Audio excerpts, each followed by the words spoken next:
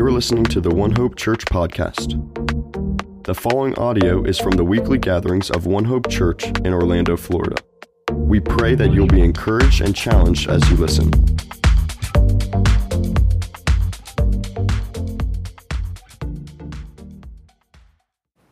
My name is Justin, pastor here. It's good to be with you as we gather here today to worship Jesus together. And of course, we'll have child dedications at the end of service today. So I know many of you here to experience that. So welcome.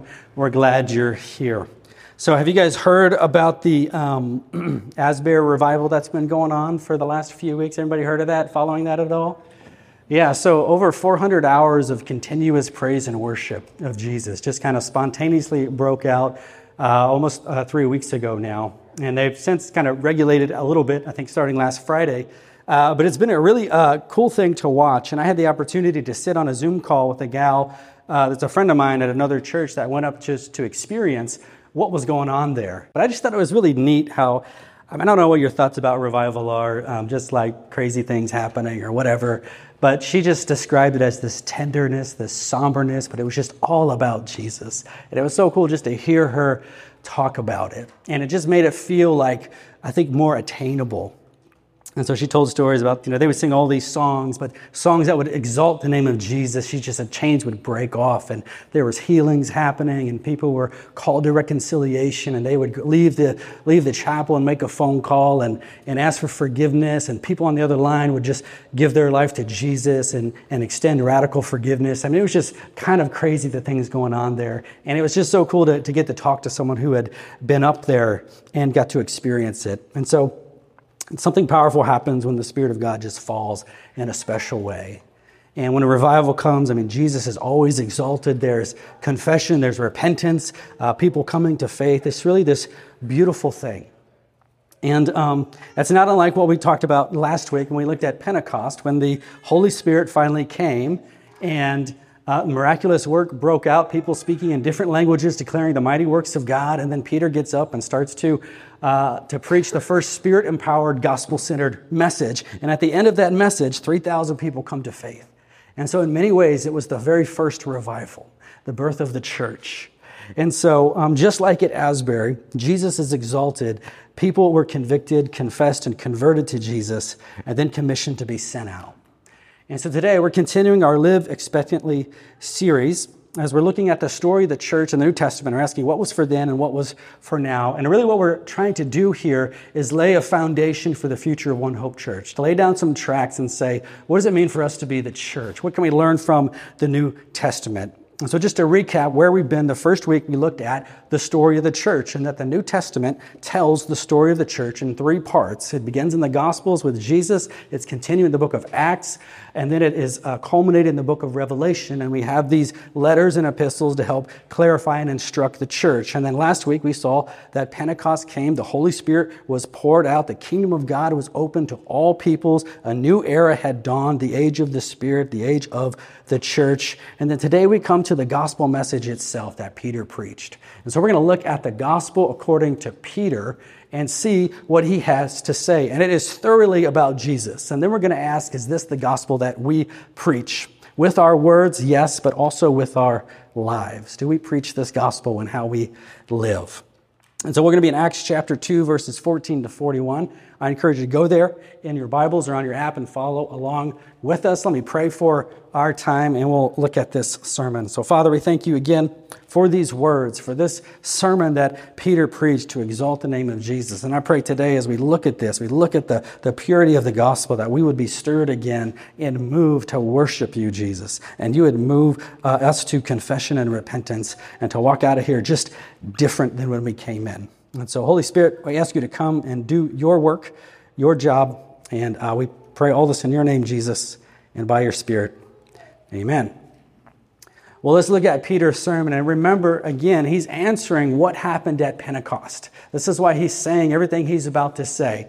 And here's what we'll see in Peter's sermon. There's really 6 things that he's going to say. It's about the life of Jesus, the death of Jesus, the resurrection of Jesus, the ascension of Jesus, the outpouring of the Spirit, and finally, Peter's conclusion. And so we can say this. Peter's gospel is about Jesus. Jesus is the gospel for Peter. And so let's look at this sermon starting in chapter 2, verse 14. So we'll cover a little bit what we talked about last week. But Peter, standing with the 11, he lifted his voice and addressed them, "Men of Judea and all who dwell in Jerusalem, let this be known to you, and give ear to my words, for these people are not drunk as you suppose, since it is only the 3rd hour of the day, but this is what was uttered through the prophet Joel." Now he's quoting Joel chapter 2, verse 28 to 32, written some 1,000 years before then.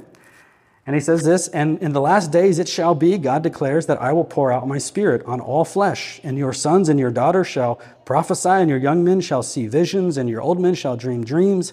Even on my male servants and female servants in those days I will pour out my spirit, and they shall prophesy. And I will show wonders in the heavens and above, and signs on the earth below, blood and fire and vapor of smoke. The sun shall be turned to darkness and the moon to blood, before the day of the Lord comes, the great and magnificent day." And then verse 21 here, this is important. "And it shall come to pass that everyone who calls upon the name of the Lord shall be saved." And so this is what Peter's going to launch off of. He's going to say the name of the Lord that you just heard, by which everyone's going to be saved. I'm going to tell you what that name is. And that name is Jesus Christ. And so let's look at what he says next. "Men of Israel, hear these words. Jesus of Nazareth, a man attested to you by God with mighty works and wonders and signs that God did through him in your midst, you yourselves know.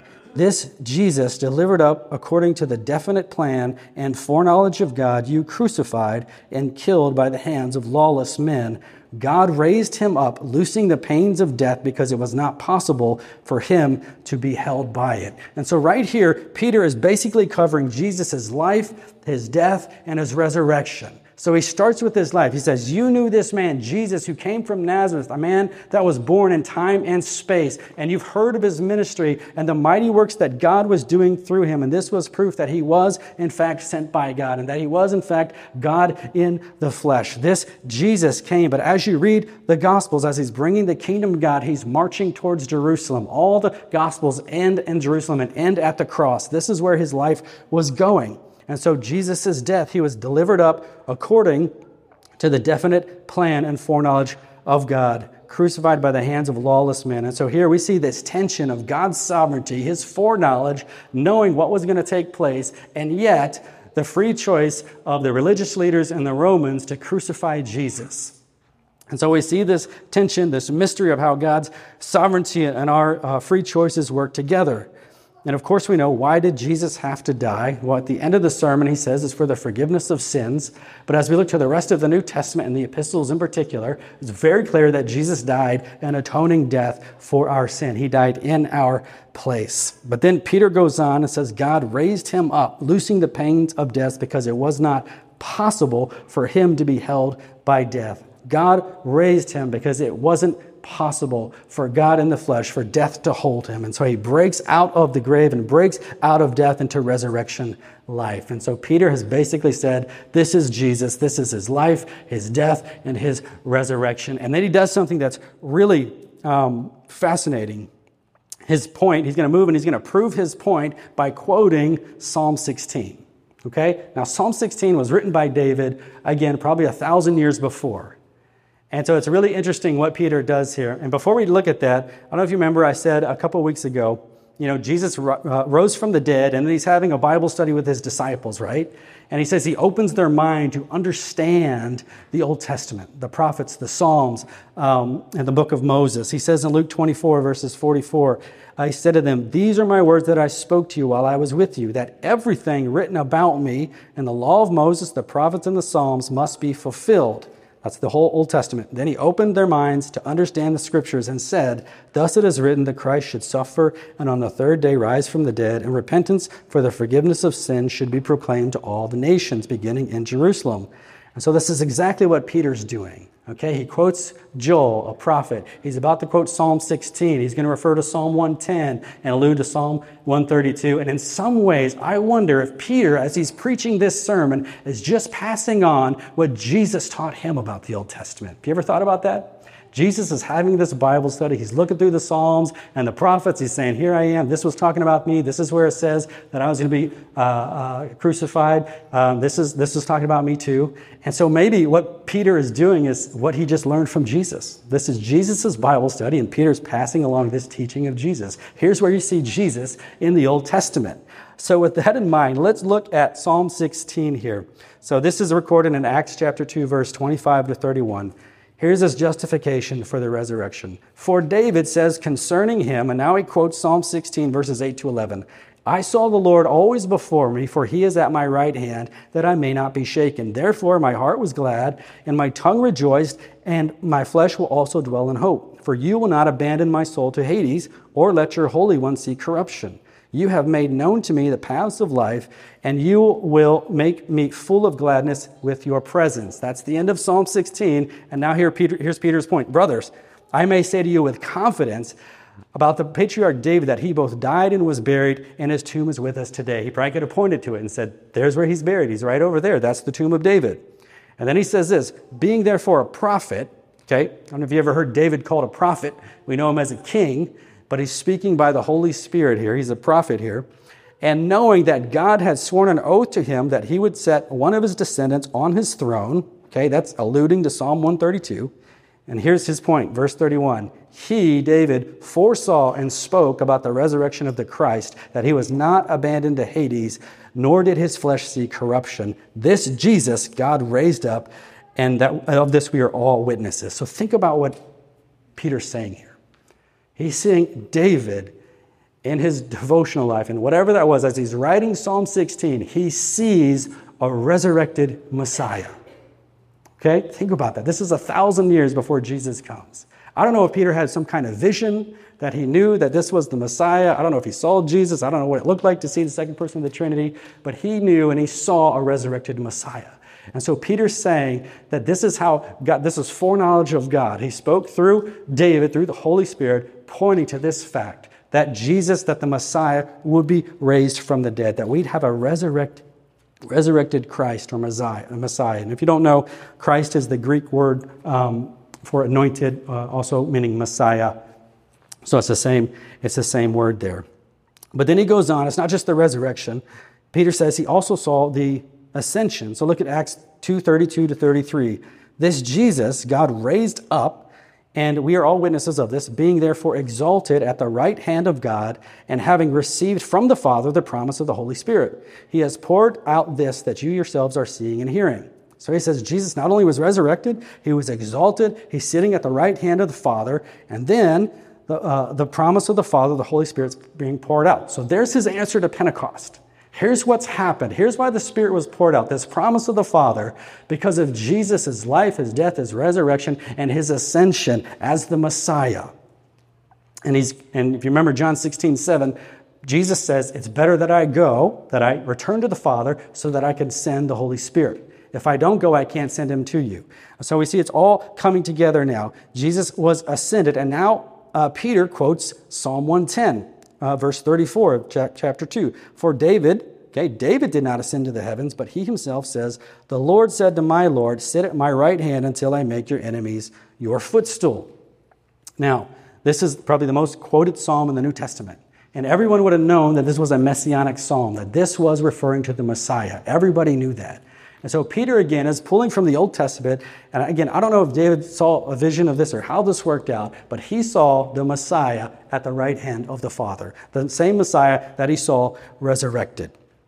And so it's really fascinating to think about how David, 1,000 years before Jesus came, would have known this, and how Peter is pulling this all together now. So here's Peter's conclusion, that not only did Jesus live a life of kingdom power, greater miracles than the prophets of old. Not only did Jesus die the atoning death for sin as the Lamb of God, not only did Jesus resurrect from death as foretold, but in fact he ascended to heaven and is at the right hand of the Father. In verse 36, here's his grand conclusion. Let the entire house of Israel know for certain that God has made him both Lord and Christ, or Lord and Savior, this Jesus whom you have crucified.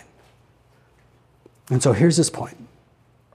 The second person of the Trinity, God, became a man And he lived a life, and he died a death, and he resurrected, and he ascended, and he sent the Holy Spirit. And God made him, through his earthly life, made him both Lord and Savior, Messiah, the Christ. This is his point. And now he's referring back then to Acts chapter 2, verse 22. It shall come to pass that everyone who calls upon the name of the Lord shall be saved.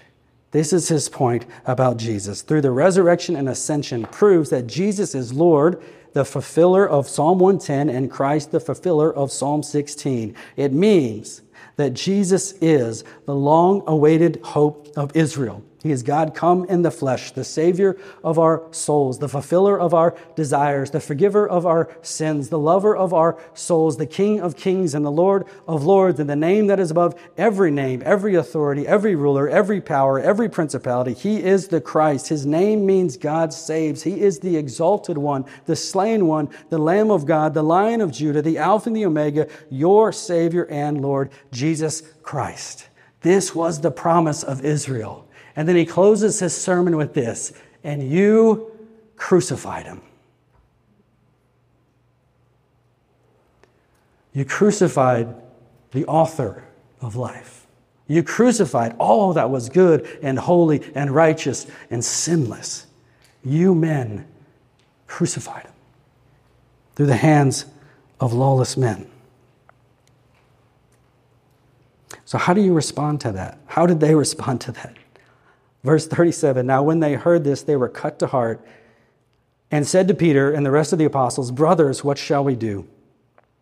And Peter said to them, repent and be baptized, every one of you, in the name of Jesus Christ for the forgiveness of your sins, and you will receive the gift of the Holy Spirit. So they were cut to heart. So this is the first work of the Holy Spirit, conviction. I think the Holy Spirit's working on them, convicting them. They understood that they played a part in the crucifixion of Jesus. And the truth is, every one of us played a part in the crucifixion of Jesus. The only thing that we brought to the cross was our sin that made the atoning death necessary. And so all of us have played this part. And so when we come to saving faith, it begins with conviction, that the Holy Spirit begins to work on our hearts and reveal our sin to us, reveal that we've run away from God, we've gone our own way, we've sought after our own exaltation. And the second thing then is confession. So they says, well, what should we do? What do we do, Peter? If this is true, if my sin is causes, what should we do? And the next thing here then is conversion. He says, repent and be baptized. So repentance then is the first step, and repentance means to turn away from sin and to turn towards God. And Paul in Acts 26 gives a good description of what repentance looks like, beginning in verse 18. It says, to open their eyes that they may turn from darkness to light, from the power of Satan to the power of God, and that they may receive the forgiveness of sins and a place among those who are sanctified by faith in me. And so the first act of repentance is the confession that we have sinned, that we've made a mess of our lives and perhaps the mess of someone else's life, and to come to Jesus and to come for forgiveness of sins, which is the second step here, forgiveness. And you and I, we receive forgiveness of sins by the atoning death of Jesus. And forgiveness is our greatest need. It's the very center of the gospel. It's the reason that Jesus died. And so when we are convicted, which is a good thing to be convicted of sin, and we confess that, 1 John 1:9 says that God is faithful to cleanse us and forgive us of all of our sins and cleanse us from unrighteousness. And so some of us today, we may need to experience forgiveness in our life, maybe for the first time. And some of us, we may need to confess and come to God and experience forgiveness again, because we're all prone to wonder, whatever that is for you. You say, well, what does forgiveness feel like? See, there's an experience that we have forgiveness. It's not just something we know about or learn about. It's an experience that we have. It's a refreshing that we have. It's like taking a shower, or it's like waking up from a good night's sleep. There's a refreshing there. Or it's like taking off a lead vest. There's just a freedom there that you have. So I don't know if you've ever experienced that forgiveness, that grace of God. I remember for me, when I first experienced it, I was living in Seattle, and I was just driving down the highway to my house, I think from church. And I was just driving, thinking about my life, and I had a lot of sin in my life, going through college, and a lot of shame in my life. And I was just talking to God, And I don't know what happened. Something just hit me. Something just dawned upon me that God had actually forgiven me of all those things and actually had cleansed me from all those things. And I just started weeping as I'm driving down the road. Tears just start going down, and I'm snotting all over the place. And I just had to pull over and just have this moment with God and just let that sink in. Let that washing of the blood of Christ just flow over me to free me and cleanse me from all the shame and all the sin that I had just done in my own life. And I felt like a new person. Have you ever had that experience? I hope so. It's amazing. It's wonderful. It changes you. It's experiencing the love of God tangibly in your life. And when we experience that, when we come to Jesus, then we're now reconciled into the family of God. We're back into the family of God. That's what separated us. Sin has been removed, and we can now have this relationship with God again through communion and union with Him. And so we're filled with the Holy Spirit. We spent a lot of time in John 13-17 talking about what does that mean to walk with the Spirit, to experience God's presence in your life. And so this is a wonderful gift. Have you experienced the gift of the Holy Spirit in your life? God's presence. But here's the thing, that's not the end. Conversion to Christ is never the end in the Bible. So you're not just converted, but you're called and you're commissioned. Let's look at verse 39. It says, "For the promise is for you and your children and all who are far off and everyone whom the Lord calls to Himself." And with many other words He bore witness and continued to exhort them, saying, "Save yourselves from this crooked generation." So those who received the word were baptized, and there were added that day 3,000 souls. And so what happens there? He says the promise is not just for you. See, it's never just for us. It's for your children. Yes, it's for those who are far off. It's for those who are near. You see, once we're saved, we're then commissioned to take that gospel, that experience, that truth with us back to our homelands. And here we read that 3,000 people came to faith right then, the very first revival, right? The Holy Spirit falls. The gospel is preached. Jesus is exalted, and people come to saving faith. Now think about this. Last week we talked about 15 different nations that were in Jerusalem for Pentecost. 3,000 people come to faith. How many of those people do you think stayed in Jerusalem? Maybe not very many. Imagine 3,000 converts to Jesus now sent out to their homelands. And the first global missionary movement. Isn't that amazing to think about? They're saved and they're commissioned and they're sent out. They're given this Holy Spirit. For what purpose? The same reason the apostles have it. You get the Holy Spirit, then you have power to witness to Jesus. And so they're sent out to witness to Jesus to the ends of the earth. And so revival breaks out and the missionary movement breaks out. And one example of this is the church in Rome. So I don't know this, in the book of Romans, Paul's writing to Rome about 57 AD, and he's very clear in the opening paragraphs that he's never been to Rome. He says, I've tried to make it to you a number of times, but been prevented. And so the question is, well, who planted the church in Rome? Where did that church come from? And I wonder if it didn't come from this initial group of people that heard the gospel preached by sermon, by Peter, and were converted, and they took that gospel message with the Holy Spirit back to their homeland and planted a church in Rome. So decades later, Paul could come and be mutually encouraged by them. And so here's the pattern we see, this witnessing in the power of the Holy Spirit. This is what Peter has done. He's witnessed in the power of the Holy Spirit. Okay, the Holy Spirit comes in power. This work of God is performed. This dispersed languages of the Spirit so everyone can hear the gospel. And then it's preached in the power of the Spirit. People respond in faith and repentance by the same power of the Spirit. And those who are saved are now sent out to proclaim the very same gospel by the very same power. And here's the truth. This is still true for you and I. The same gospel that Peter preached, this gospel of Jesus that saved us, we're still called to proclaim to the nations by the same power. Acts 1:8, the power of the Holy Spirit to witness with our lives and witness with our words. What if we lived expectantly that God was going to show up in power when we shared the gospel? That God was actually going to move in the same way that He did in the book of Acts. It's really interesting when you read the Gospels and you read the book of Acts, almost every time the gospel is preached, there's a miraculous work that's happening. Either someone's healed and then it's revealed that Jesus healed them, or the Gospels that preached followed by someone, a demon being cast out of someone or some miraculous work happen. It's really an interesting pattern. It's almost always there. And as I shared last week, we see the same thing happening in our own day. And so I just wonder if we lived expectantly that God was going to move, that we lived in faith and not fear about what might happen if we witnessed about Jesus to our friends and coworkers and families. There's a story Matt Chandler tells. If you know Matt Chandler, he's the pastor of the Village Church in Dallas, Texas, and he tells about a trip he took to China, and he was there to preach the gospel, and so he's prepared, and he has all these questions to have apologetics against Hinduism and all this stuff, and so he gets up and he preaches, and he's answering questions, and then one of the local indigenous leaders kind of comes in and just kind of butts into the line, and he says, hey, I think, to this guy he's talking to, I think your mother's going to be okay. And this guy just broke down. And so he goes aside with this other pastor, and he's saved by Jesus. And then this guy comes back and he does it to another person. So he's giving like these words of knowledge to these people, and they're being saved. And Matt Chandler's just like, what is happening here? And so it's this power of the gospel that we'd expect God to move in these ways, in the same ways that we see in the New Testament. And so here is my question for us.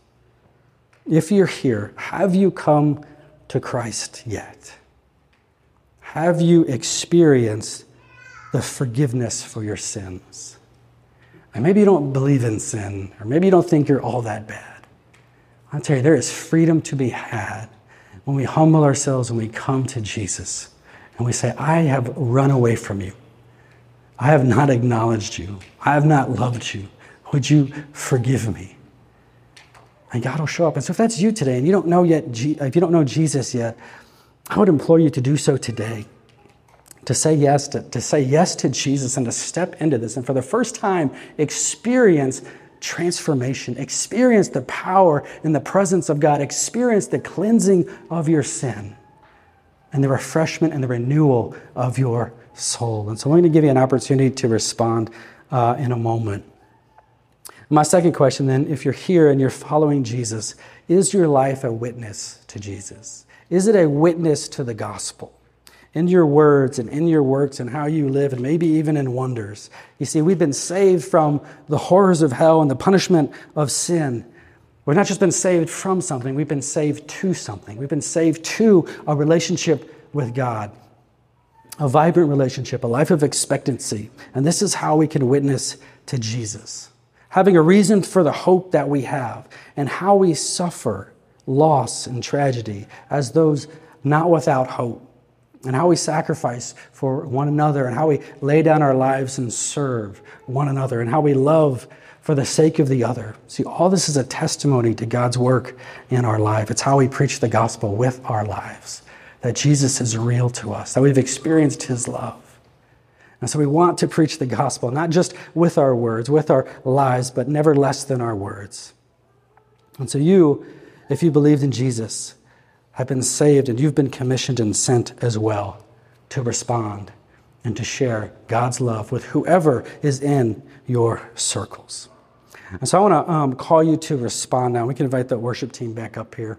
And so we're going to just sing one song here, and then we're going to move into child dedications at the end. But we'll have just a couple people up here over to the right. And if you're here, and again, if you haven't given your life to Jesus and you're feeling that tug, you're feeling something inside of you that's just curious about that, and you want to know more, I'd invite you just to come up here and be prayed for.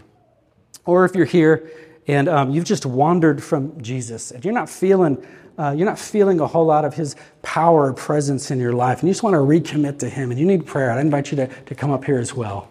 And then I just say, if you need prayer for anything at all, I'm willing to bet someone here needs prayer for something. I would encourage you to come up and receive prayer as we continue to worship here. So let me pray for us.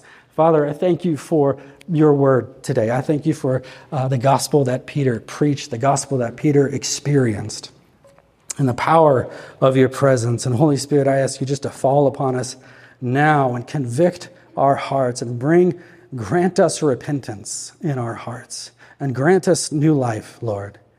And so I pray that you would move now as we come to worship, as we intercede for others. Lord, we give you this time, and we pray this in your name, Jesus, and by your Spirit. Amen. Thank you for listening to the One Hope Church podcast. We encourage you to share what you've heard in conversation with family, friends, classmates, and coworkers. To connect with us or learn more, visit wehaveonehope.com.